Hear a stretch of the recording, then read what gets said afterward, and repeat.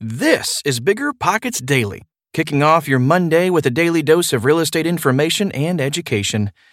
The article I'm about to share is one of more than 10,000 blog articles available on Bigger Pockets, but you can't read the blog when you're walking the dog or browsing the MLS. Okay, almost time for the show. We'll get right into it after this quick break.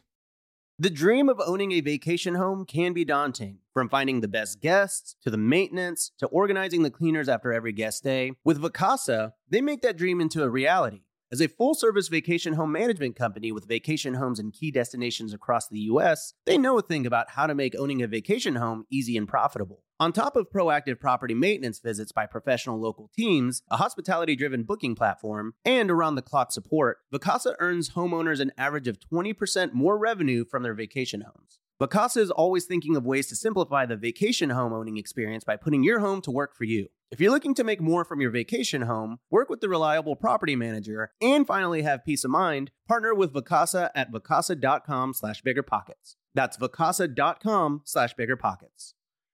This show is sponsored by Airbnb. Did you know that a long time ago, before I ever started my real estate business, I turned one of my first primary residences into an Airbnb? And that's the extra income that I needed from Airbnb that gave me the confidence to go out and work for myself and eventually quit my 9-to-5 job. And now I have dozens of Airbnbs all over the country. I've even partnered up with the old David Green on a recent property in Scottsdale to take our portfolio to the next level. And of course, we host it on Airbnb. But you don't need to be a full-time real estate investor to start on Airbnb. As a matter of fact, I was self-managing 10 properties while working my 9-to-5 job, so I know anybody can do it. Think about it this way. You're looking for extra income and going on a vacation. Wouldn't it be great to rent out your space and let your property pay for itself while you're gone? I did this one time. I pitched my wife and my roommate, because we were house hacking, on the idea of renting out our home, and it paid for all of our expenses on a trip to Mexico City. So go and give it a try. It might just change your life, just like it did mine. And I really do mean that. Your home might be worth more than you think. Find out how much at airbnb.com/host. 7 Lessons I Wish I'd Known When I Started Investing in Real Estate by G. Brian Davis. In the beginning, I was afraid. Later, I was greedy and reckless. Neither worked out for me very well. I spent my first few years in the real estate industry helping other investors get financing to renovate old homes. I was in my early 20s and wanted to get involved, but wasn't quite ready emotionally. Then I bought my first buy-and-hold deal, and it worked out pretty well. After that, I became a vacuum cleaner, sucking up every deal I could find. I lost a boatload of money. Some of these bad deals still cost me to this day. Ugh. I wish I had a time machine so I could go back and slap some sense into my younger self. So here are the 7 lessons I'd use my time machine to teach myself. Learn from my mistakes so you don't have to suffer the results like I did. And here are the 7 lessons I wish I'd known when I first started investing in real estate. Lesson number 1. Learn how to forecast cash flow accurately. The first lesson of cash flow is that it's a long-term average, not what happens in a typical month. Cash flow works like this. For 9 months, you'll be sitting pretty, banking the hopefully wide margin between your rent and your mortgage. Then you'll be slapped with a $3,000 furnace repair. Or your tenants will decide to stop paying, or they'll sue you because the neighbor's dog looked at them funny, or I don't know, whatever. Novice landlords say to themselves, "What bad luck. Oh, well, this was a freak one-time expense. Next year will be better." Which, of course, bullcrap. By contrast, experienced landlords say to themselves, "Good thing I budgeted for these expenses in my cash flow calculations." You need to include repairs, maintenance, CapEx, vacancy rate, property management fees, accounting costs, administrative costs, property taxes, insurance, HOA fees, if applicable, and maybe even your shrink's bill. Sound like it's difficult to find deals that will still cash flow properly after all those expenses? It is. Finding good deals is work. They're not just strewn all over the MLS. But if you learn to forecast these expenses accurately and you only invest in properties that still cash flow well, you are virtually guaranteed to make money. If you get cash flow forecasting wrong, prepare to lose money. The good news is that it's not hard to get right once you know what questions to ask. Number 2, house hacking is an ideal way to get started. What's better than living for free? Not much. If you aren't deeply familiar with house hacking, you can read a case study about an ordinary guy with no real estate experience who house hacked and now lives for free. That is at biggerpockets.com. It's rich in detail and will show you exactly how you can do the same thing. When your neighboring renters pay your mortgage and other housing expenses for you, you can throw your savings into hyperdrive. For most people, their highest expense is housing. Remove that and suddenly they can devote all the money they would have spent on rent or a mortgage towards savings and investment. Lower expenses, higher savings rate. This is the formula for reaching financial independence very, very quickly. The really ambitious set a goal of living on half their income and investing the rest. All right, lesson number 3. The perfect deal is a myth. Look for a good deal. New investors sometimes wind themselves up looking for the perfect deal. It doesn't exist. In personal development circles, there's an adage that perfect is the enemy of progress. It's true. If you refuse to act until conditions are perfect, you'll never act. No, today's housing markets are not as advantageous to buyers as housing markets 6 years ago. Get over it. That market is gone, and this is the market available to you now. This is not to say you should buy indiscriminately. Quite the opposite, actually. Set targets for ROI and for cash flow, and commit yourself that you will not buy any properties that don't meet those standards. Choose a few neighborhoods to target with care, and then focus on finding good deals within those neighborhoods. Don't be afraid to negotiate hard to drop a property's price to meet your standards. Most importantly, keep at it. There are good deals out there. Finding them is just a matter of tenacity. Lesson number 4. After purchasing, property's ROI comes from strong management. You can score a great deal on a property and then still lose a boatload of money on it. How? Bad property management. When you buy a property, you've forecasted its cash flow, but those forecasts are purely theoretical.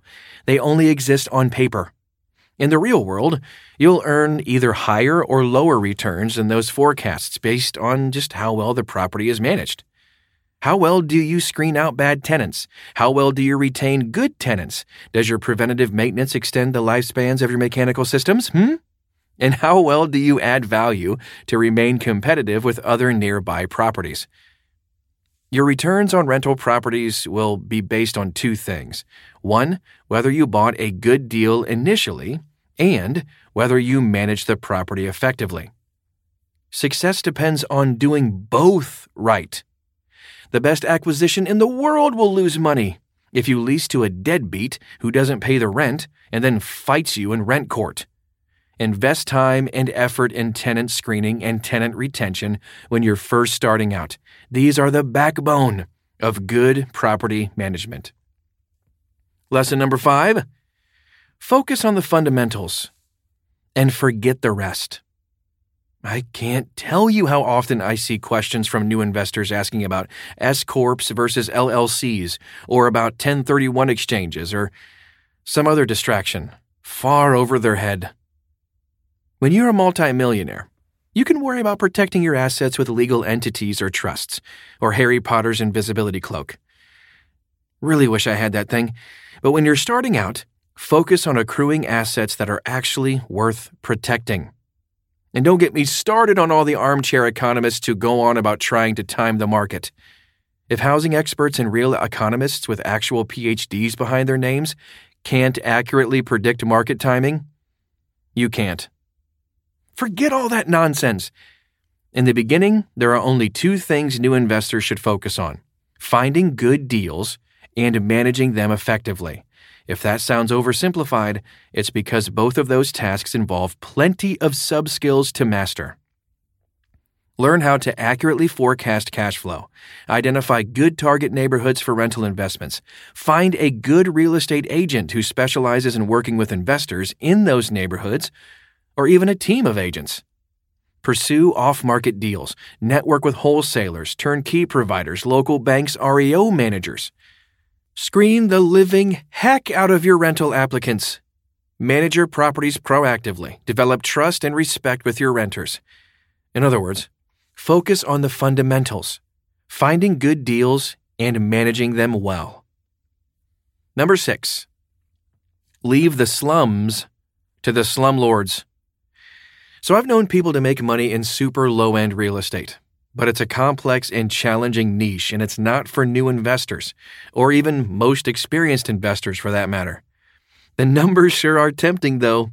They look great on paper. A $30,000 house that rents for $1,200? What could go wrong? A lot. A lot of my rentals are in bad neighborhoods. I've regretted those investments for over a decade. I could tell you horror stories about professional tenants, recurring break-ins, junkies using my vacant properties as crack houses, and local lowlifes breaking apart my air conditioning condensers to steal the copper. Yes, even after I installed giant steel cages over them. Or I could try to demonstrate how landlords in these neighborhoods are always in the wrong, in the eyes of the ever-indignant public. Out of one corner of activists' mouths, they decry that there's not enough affordable housing. Then, out of the other, they yell, "Slumlord!" and scream for ever stricter regulations against the landlords who actually provide that affordable housing. Very low-end housing is a losing proposition economically and politically. So here's a simple rule for new investors. Don't invest in neighborhoods where you wouldn't want to live if you earned $40,000 a year. And lesson number 7, you do need a cash reserve, but it doesn't need to be a fortune. Landlords need to keep a cash reserve. For that matter, all responsible adults need a cash reserve. What happens when that $3,000 furnace bill comes along? What happens when your tenant loses their job and stops paying rent? Or for that matter, when you lose your job? Many personal finance experts recommend keeping an emergency fund of 6 months' worth of expenses in cash. But for the average American, that's somewhere around $20,000. That amount is ridiculous to keep in cash. It's wasteful. Cash loses 1 to 4 or 9% a year in inflation. You should strive for a few $1,000s in a cash reserve for emergencies, and landlords should keep an account where all those CapEx, repairs, vacancy rate, and other expenses we talked about earlier can pile up for when they're needed. But keeping more than a few $1,000s in cash is just poor financial management. Instead, keep a few credit cards with zero balance and keep a few conservative, stable investments that you can liquidate quickly if you need to. Money market accounts are a boring and low-yield example, but there are also mutual funds that are conservative enough to fit the bill. In other words, don't feel like you can't invest in rental properties just because you don't have a huge emergency fund. Fear and greed. Finance types love to drone on about how all investing decisions are based either on fear or greed. And in my early career, I was a good example of that theory. I waited for years before investing, and then when I did invest, it was too hastily and hungrily. Investing doesn't have to be driven by fear or greed. Ideally, it's driven by method, by lucid analysis, and planning. But never, ever invest based on emotion. Before even thinking about buying a rental property, learn how to calculate and forecast cash flow properly. Search methodically for neighborhoods that fit your investing criteria. Avoid neighborhoods that are too low-end and dodgy. Consider house hacking. Focus your energy on learning how to evaluate properties accurately and learning the fundamentals of good property management. None of it is hard. The former is about basic strategy and execution, and the latter is about best practices. It doesn't take $1 million inheritance, a 145 IQ, or a PhD to succeed at real estate investing. It actually takes something that's both easier to come by and rarer: discipline. Save yourself the losses, headaches, and occasional misery I've been through, and learn these lessons the easy way. Congratulations! You just got smarter and one step closer to reaching your real estate investing goals.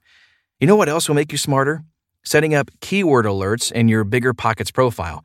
Go to Account Settings, Alerts, and set up alerts for the market or strategy you're interested in. For example, Turnkey or Kansas City. You're guaranteed to connect with like-minded investors who share similar goals. Want to hear more Bigger Pockets Daily? Check out some older episodes you missed. Otherwise, we'll see you tomorrow.